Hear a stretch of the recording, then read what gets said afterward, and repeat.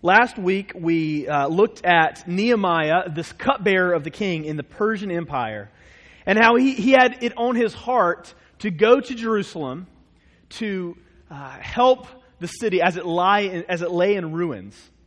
So today we're going to continue Nehemiah chapter 2, starting in verse 11. Now remember, Nehemiah asked the king, he's petitioned the king gave him approval to go on this journey to rebuild the walls of Jerusalem. Verse 11, "So I went to Jerusalem and was there 3 days. Then I arose in the night, I and a few men with me, and I told no one what God had put in my heart to do for Jerusalem. There was no animal with me but the one on which I rode.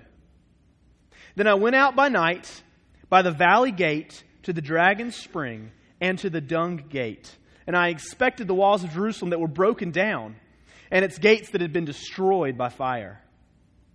Then I went on to the Fountain Gate and to the King's Pool, but there was no room for the animal that was under me to pass. Then I went up in the night by the valley and inspected the walls, and I turned back and entered by the valley gate, and so returned. And the officials did not know where I had gone or what I was doing, and I had not yet told the Jews, the priests, the nobles, the officials, and the rest who were to do the work. Then I said to them, 'You see the trouble we are in, how Jerusalem lies in ruins with its gates burned. Come, let us build the wall of Jerusalem, that we no longer may suffer derision.' And I told them of the good hand, the hand of my God that had been upon me for good, and also the words that the king had spoken to me. And they said to me, 'Let us rise up and build.'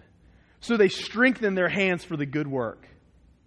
But when Sanballat the Horonite, and Tobiah the Ammonite servant, and Geshem the Arab heard of it, they jeered at us and despised us and said, 'What is this thing that you are doing? Are you rebelling against the king?' Then I replied to them, 'The God of heaven will make us prosper, and we his servants will arise and build. But you have no portion, or right, or claim in Jerusalem.'"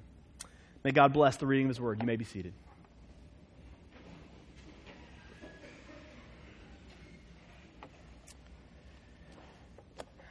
So I don't know about you, but there's a lot of small changes that constantly take place in my life.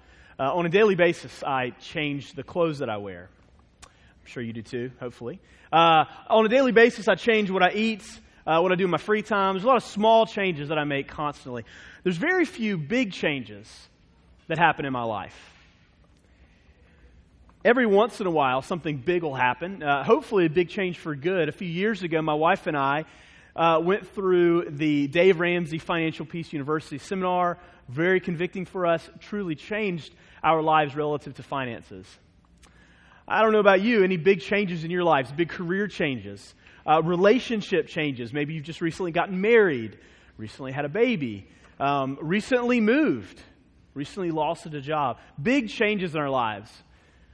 The most important changes, the one that last, the ones where at the end of our lives we'll look back and we say, "Wow, that was an amazing change." Those are the big ones, and those are the most difficult ones. I remember when I was a teenager going to visit the hospital. My grandfather, who I was close with, he had a heart attack. He had been a smoker almost all his life. And he had a heart attack, and he was faced with the reality that he was likely going to die very soon unless he changed his health habits. He quit smoking. He did. And I remember the joy in my mom as she watched him give up this habit that had plagued him his whole life, this huge change in his life. Well, I don't know where you are, and maybe there's some changes that you know you need to make. Maybe there's some things, some areas in your life, some habits that you have, sin in your life, ways of relating to others. Big changes that you know God is calling you to make. Big changes that need to take place, but things you're hesitant to do. Well, in this passage in Nehemiah chapter 2, we're going to see this big change that's coming for Israel. This massive change that's going to affect the entire city of Jerusalem. Now, as with all big changes, it's a difficult change. It's a costly change. But it's a change that will really set Jerusalem on a different trajectory for making the change. And what I want to do today is I want to study this change. I want to study the different phases leading up to the change and the aftermath of this change of rebuilding the walls of Jerusalem. And as we study the change that the Jews make, I would like us to consider the changes that we need to make in our own lives. Again, the Bible is not just a textbook. It's not just a history book. It's a history book, true story of things that happened, but it's given to us so that it would transform our lives as well. So we're going to study the change of Israel and think through the changes that God is asking us to take place in our own lives. In the sermon, we're going to look at, first of all, Nehemiah and the inspection of the city. He's going to inspect the walls, first thing. Second thing, we're going to look at his inspiration, the way he inspires the Jews to follow him on this task. And finally, we're going to look at the opposition. As we look at these three different aspects of the story, different points of the drama, I hope that it'll enable us to see different dynamics of change, so that as we sense God calling us to change, we can answer yes, we can follow him in change. Before we get started, let's review where we've been. Israel, they were taken out of their land, right? Israel was this people, this nation, captured by this great Babylonian empire, dragged to exile, and the city was left in ruins. The walls destroyed, the temples destroyed, the houses destroyed. Only a few poor people are left behind. Well, a period of some 50 years go by, and there's a change in leadership in the Babylonian Empire. The Babylonian Empire gets destroyed. The Persian Empire comes and takes over, and Cyrus, the king of Persia, the Persian emperor, he allows the exiles to go back to their homeland, to the nation of Israel, where they were exiled from. They returned. But when they returned to ruins. I don't know if you've ever seen a ruined city, but I remember I was traveling through Italy at one point when I was in college. I got to do a study abroad, and we got to go see the city of Pompeii. And just ruins, just littered pillars, and we were visiting all over Europe, so we wanted to hit the hot spots, and we saw Pompeii, just this city of ruins, ash, stone, rubble everywhere. Well, as the exiles go back, Jerusalem is in rubble, it's in ruins. This is what they're returning to. And Nehemiah, so there's Israel in the land of Israel, but back in the Persian capital, Nehemiah is this guy who's the cupbearer to the king. He is a Jew who's been exiled, and part of his job in exile is to serve the king. He's a cupbearer. He takes the king his wine, and he tastes it to make sure it's not poisoned. He serves the king. Well, one day he got up the courage because he'd heard the reports of how bad it was in Israel, in Jerusalem. And he's devastated when he hears the reports of how it's broken down, it's ruined, the gates destroyed. And he goes to the king and he begs the king to let him go and rebuild the city. Well, against all odds, the king says yes, despite the fact that in telling him yes, he's reversing his own decree. Artaxerxes years earlier had said, you may not rebuild the city of Jerusalem. That was the royal decree. Nehemiah comes and changes everything. The king allows him to go, and he travels. And so that's where we pick up. Verse 11 says this, so I went to Jerusalem, and I was there for 3 days. Now, scholars suggest it's probably a 4-month journey, possibly more. And while he's on this 4-month journey from the Persian Empire, from the capital to Jerusalem, he's going through these different provinces, and he's getting inspected along the way. These governors of different provinces, they want to know what he's about. So he has to show him letters from the king saying, this is the king's task. I'm given permission to go to Jerusalem to rebuild the walls. Not only does he go through these provinces, but he makes a stop off at the king's forest to actually collect timber, to collect supplies, to carry with him on this journey to Jerusalem so that they can rebuild the walls. 4-month journey, finally gets there, and it says he was there for 3 days. Now this is referring to the initial camping out. He travels for 4 months, he gets there and he stops for 3 days and he camps out, probably exhausted, resting. Ezra, earlier in the book of Ezra, he does the same thing. He's this 4-month journey, he gets there before he does anything else. He just camps out, he rests for 3 days. And you can imagine what Nehemiah is feeling, right? He has effectively asked the king for permission to rebuild his city, which is on his heart, that is his passion. The king gives him permission. He's journeyed successfully 4 months, collecting the supplies he needs to rebuild the city, to rebuild the wall. And he is there. He has made it. But yeah, Nehemiah is a great leader. He's very astute. And he knows that in many ways the greatest task is in front of him. Yes, he's accomplished wonderful things to this point, but it's another one of those points of no returns, this critical point where not only does he have to convince the king, Artaxerxes, this one person, to rebuild the wall, now his task is he has to convince thousands of Jews to join him in the task of rebuilding the city. And as we're going to find out, this is a costly endeavor. This is not just some simple, oh, sure, I'll do that. I'll give up a Saturday to help you rebuild the wall that encompasses the entire city. Now, this was a month-long process, many months, dedicated to this journey, this endeavor, if it was going to happen. So what he does is he decides to go on the secret mission, the secret journey. He doesn't tell anybody what he does, what he's about when he gets there. He doesn't tell anyone his mission. He's got a secret mission. He comes, he shows up with his royal entourage, and people are wondering, what is going on? Why is Nehemiah here? He doesn't tell anybody. Instead, in the middle of the night, when everyone else is asleep, he gets up with just a few men, gets on an animal, probably a donkey, and he rides around the wall of Jerusalem to inspect it. This broken down wall, this rubble that surrounds the city.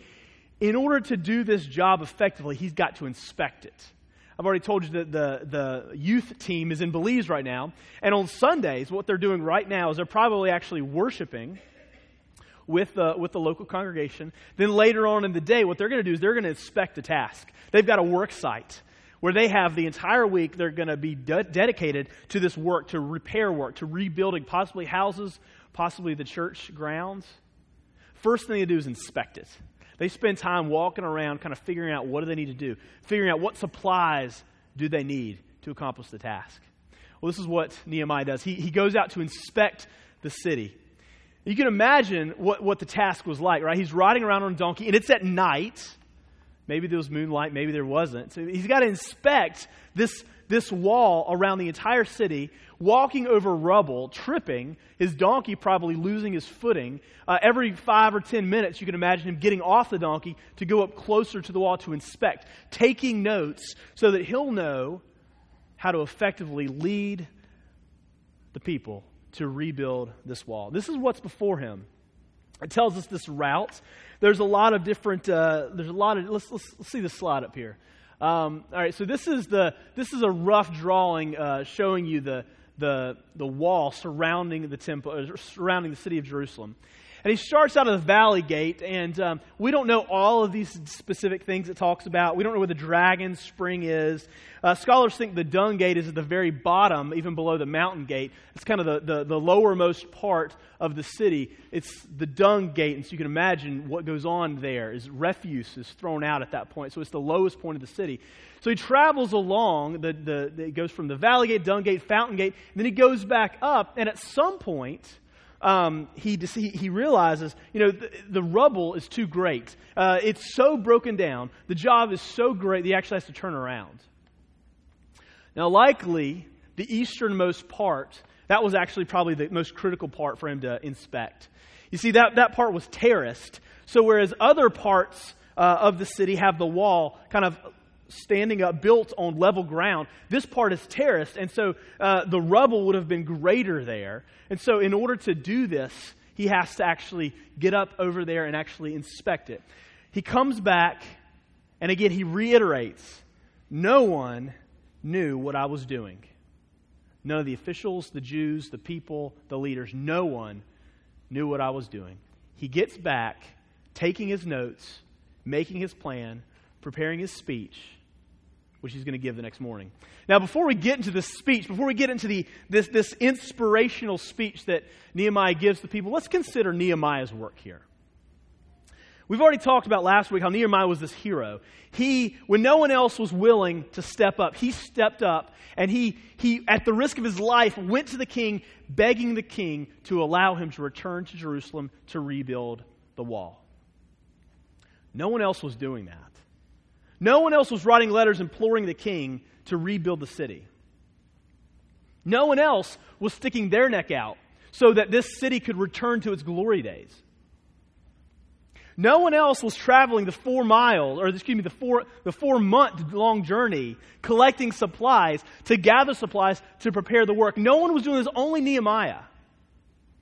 No one else, none of the other Jews were getting up and who were going around at this really dangerous secret mission at night to inspect the sea. No one else was doing it, only Nehemiah was doing that. Well, why is that important? Because nothing would have happened without Nehemiah. In a minute, we're going to go to the second part, this inspirational speech. And when Nehemiah gives this inspirational speech, you do see buy-in at some point. All right, we've already read it, so it's not a spoiler alert. The people do buy in; they agree to the task. But before they agree to the task, none of this would have ever happened if Nehemiah didn't start the work. He's the engine getting the car moving. He is the reason that this happens. Last week we talked not only about how Nehemiah was a hero, but how Nehemiah as a hero pointed to Christ, who is the hero for us. We talked about last week how, just like Israel, you and I, we're not the hero, we're not Nehemiah who comes to the rescue, we're Israel who's laying in ruins. We're sitting there broken down, vulnerable, helpless, unable to change. And Christ, like Nehemiah, steps up and he says, I'm not going to let you wallow in misery. I am going to come and I am going to do the work for you. I am going to get this project going to rebuild your life, to give you a new life. And that's exactly what Christ does. You probably know the story, many of you, right? We were created, when God originally created mankind, He created us to love God, to worship God, to be with God. Instead of loving God, though, mankind left God, abandoned God, left the relationship like a broken marriage. And as a result of that broken marriage, there was irreparable damage done not only to the relationship between God and man, but man himself was broken. We were created to worship God. We don't function well in any other setting other than worshiping God. Death comes into the scene. No longer is it paradise, this perfect world where we get to experience the blessings of God. Now death and misery and brokenness and loneliness enter in to the equation. It's where Israel was at this point in the story, but this is where the Bible says all mankind is under sin. But just like Nehemiah comes to rescue the Israelites, God says, I'm not going to leave you to wallow and die. I'm going to send my son, who's the master builder. And he's going to come, and he knows exactly how to rebuild the lives of his people, how to rebuild the church. He knows the plan. He comes, lives under the law, lives a perfect life, what you and I can't do, what we don't do. Worship God perfectly, obey God perfectly. That's what Christ did. Not only that, but at the end of his life, any lawbreaker is subject to death. You and I are lawbreakers. And so someone has to pay the penalty. Christ was willing to be our substitute, to do this for us. Nehemiah stepped in when the city of Israel could not step in for itself, could not save themselves. Christ does that for us. He is our leader. Silly and I, every once in a while, we'll look at a Netflix series and we'll get excited. We love documentaries. And there's this one documentary that sometimes is pretty silly, but sometimes it's exciting. It's Locked Up Abroad. I don't know if you've ever seen it. But oftentimes, people get in trouble for really foolish things like trying to smuggle drugs. Not recommended. And if you don't take my word for it, watch the show. People get into all kinds of trouble for going to foreign countries, drug running. Sometimes, though, people are innocent. They're just traveling, and they get captured, and there's this theme of these terrorists come. Either, typically, people get in trouble one or two ways. They're drug smuggling, or terrorists come. That's the show in a nutshell. And if a terrorist comes, sometimes what will happen is these terrorists will come into this resort and capture the people and take them off into the wilderness, into the jungle. And they're marching for days under awful circumstances. Oftentimes, many people, the weak, are dying along the way. It's tragic. Every once in a while, there's this amazing escape story where, despite the odds, someone escapes and flees the terrorist group and makes their way into the jungle, fleeing the terrorists. But now they got a whole other problem, right? They're in the middle of a jungle. Thick jungle. You can't see the sun because of the overgrowth. You can't see where you're going. You have no idea how to get to where you where you need to go. And of course, there are dangerous animals in the jungle. There are terrorists in the jungle. You could wander back. You're lost. Oh, imagine yourself in that scenario. Not this extreme scenario. You're sitting here in air-conditioned, air-conditioned building. The seats aren't that comfortable, but they're more comfortable than you would be if you're in the middle of a jungle. So imagine yourselves in the middle of the jungle, and you're lost. You're without hope. Now imagine that there is a guide there. Perhaps the guide has escaped the terrorists too. And unlike you, the guide knows the journey back to safety. Unlike you, the guide has a machete and he knows how to navigate the undergrowth. Unlike you, the guide knows how to avoid the dangerous animals. He knows where the terrorists are and how to flee them. Your life depends on the guide. In life, you and I, we are, like Israel, we're broken down. Like Israel, we're lost oftentimes. If you've never experienced the sensation of being overwhelmed with life is just too much. What's asked of you is just too much. Or you're just overwhelmed sometimes by the brokenness in this world, by frustrations, by regrets. If at some point that sensation doesn't well over you, then probably you aren't looking hard enough. Probably at some point you're distracting yourself. You're not paying attention to life because life is dangerous. Life in a broken world is frustrating. Life in a broken world is overwhelming. Life in a broken world oftentimes is like being in the middle of the jungle, not knowing where to go. But the key is for us Christians is that we know that we have a guide. We have someone who has been willing to say, yeah, I'm going to come in to your danger and I'm going to lead the way out. Nehemiah did this for the nation of Israel. Christ does this for us. We're going to continue looking at how Jerusalem, how the city of Jerusalem responded. So first of all, there's the inspection. Second of all, there is this inspiration, this inspirational speech. Nehemiah comes as the leader, as the rescuer, as the guide, allowing Israel to flee its dangerous circumstances. Now, he's been 4 months fasting and praying before coming to Jerusalem. He makes a request to the king. He goes to Jerusalem on this 4-month journey. There's another moment of truth. Because he's got to convince these exiles, these insecure people, these poor people, to this huge endeavor of rebuilding the wall. Verse 17 says, Then I said to them, You see the trouble we are in, how Jerusalem lies in ruins with its gates burned, no longer. Come, let us build the wall of Jerusalem that we may no longer suffer derision. And I told them of the hand of my God that had been upon me for good, and also of the words that the king had spoken to me. Now, great leaders often have a gift of persuasion. They're able to come in and convince people to a course of action, unite people, and get the ball moving. And that's exactly what Nehemiah does. And he does it in 3 ways. First of all, he reminds them how bad the circumstances are. He tells them, look around you. You see the trouble we're in. Jerusalem lies in ruins and its gates burned. Now you might ask yourself, why does he have to remind them of this? They can look around. Physically, they have a reminder of the ruins that they live in every single day. Why does he point this out? Is it redundant? Well, I'd suggest probably that the people of Israel, these exiles, it's not that they didn't see, it's that they didn't want to think about how bad their circumstances are. And I can relate, you probably can too. Sometimes it's easier just not to think about the bad things in life, to ignore the things in your life that aren't going so well. Just don't think about it. Think about happy thoughts, right? Move on. Distract yourselves with entertainment. Distract yourself with relationships. It's easy not to remember what we were created for. Israel was created to be the city on the hill. Israel was created to be the special people of God who were reflecting His glory, who were beautiful, who were holy, who were blessed of the Lord. That was their created intent. That was who they were by rights. And yet they were living as insecure exiles in a ruined city. I imagine that the way they did that was to stop thinking about how bad the situation was. It's not that bad, right? We've still got a land. We can farm. We've still got a land. We can raise a family. Yeah, it's broken down, but as long as we don't mess with other people around us, they're probably not going to come and invade us and kill us and take us away. Probably not. I think it's easy for us to sometimes get accustomed to mediocrity.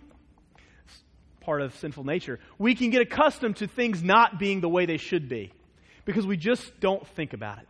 You and I, it's easy for us to not think about God's calling upon our lives as new creations, people who are called to reflect His glory in our relationships. It's easy for us as fathers to not think about how God calls us to be spiritual leaders in the household, loving our wives, loving our children sacrificially. It's easy for us as mothers to not think about how high the calling is of raising children, of praying constantly for patience, for enduring the suffering that goes along with motherhood. It's easy for us to not think about as friends the way that we are called to spur one another on to godliness, to love and good deeds constantly. It's easy for us as Christians to not think about how we are called to be a light to those around us, to reach out, to be leading, to be loving our neighbors, our family members, our friends who don't know Christ. It's easy for us to not think about the high calling that God has placed upon our lives. But the reality is this is who we are in Christ. Created to image God, created to reflect God, created to be a light in a dark world, created to be salt, created to point people to Christ. New life, resurrected life. This is our calling, and yet it's so easy to just not think about it, to settle for mediocrity. Nehemiah comes and he says, look at how bad it is. Look at reality. Wake up.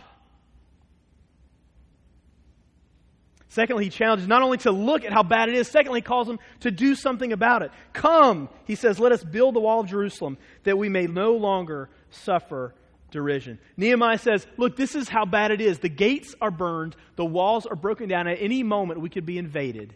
We are vulnerable. We are sitting ducks. We are in misery. We are ashamed. But it doesn't have to be this way. Let's do something about it. Let's change, Nehemiah says.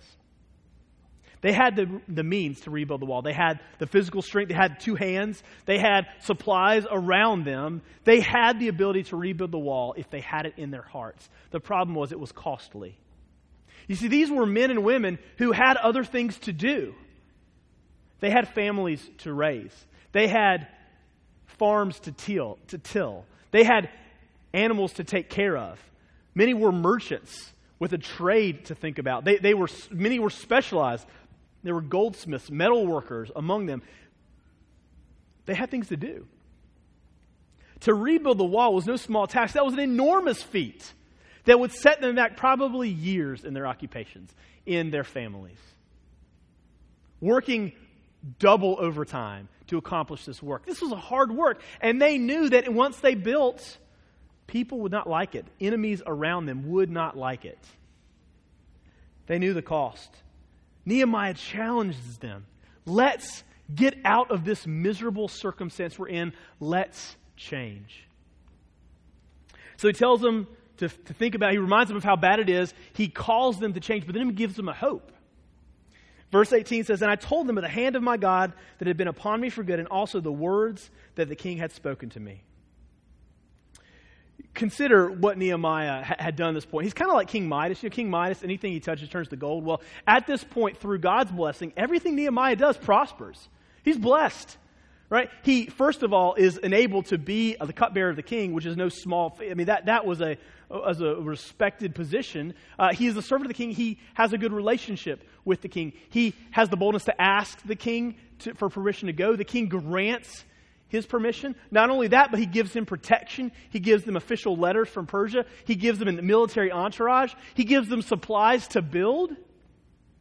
The hand of God was upon Nehemiah the entire way. And what he is implying here is that the same God that provided for him, the same God that prospered his journey thus far, will continue to be faithful and prosper his journey, to prosper the task that's before them. He tells them, look around you. We are in misery, but we can change, and our God is faithful to accomplish the task. Guys, you and I, like Israel, we have a leader who has come, and he has begun the work for us. He has saved us, not because of anything we have done. Christ came, and he did the work for us. Nehemiah, everything he has done to this point this was all him. Israel just sat back and watched their leader come in, their hero come in and save them from misery. You and I sit back and watch Christ save us freely through grace. He comes and he pays the price for sin so that we don't have to. He lives the good life that we can't. Because of that, through our effort, through nothing of our own effort, we are brought into a relationship with the Lord. And once you and I are brought into a relationship with the Lord, once we are given this Christian identity, we have this Christian life to lead. And guess what? Christ looks at us and he says, come and follow me. Come join me in the work that I am doing in your life. Not work unto salvation, but work unto sanctification. A work of pleasing God throughout the rest of this life. As Christians, you and I are called to a good work of growing in godliness from this point forward until we die. Becoming more and more like Christ. And that is a work that we join God in. Christ is like the leader, the guide in the jungle. Remember, the jungle guide who comes in, he knows the trail. He's going to trailblaze. He's going to take his machete and kind of cut the way through safety, avoiding the dangers all around. But he turns around, he beckons, he says, come follow me. Christ has begun a good work in our lives. A good work of sanctification, a good work of changing us to be more like him. A good work of changing our relationships. A good work of changing how we engage in our workplaces, in our occupations, with our families, with our friends, with our free time. He has begun a good work in our lives. And Philippians 1:6 reminds us that if he has begun a good work, he's going to continue it. He's going to carry it on to completion until the day of Christ Jesus. And he calls us to join him. Guys, consider your lives. I don't know what areas of your lives need change. The great thing about being a Christian is that we can be honest about our shortcomings. We don't have to pose and posture and pretend like we have it all together, because that's not the point. The point is that Christ had it all together for us. And because of what he did, because he was our substitute, we get to have a relationship with God.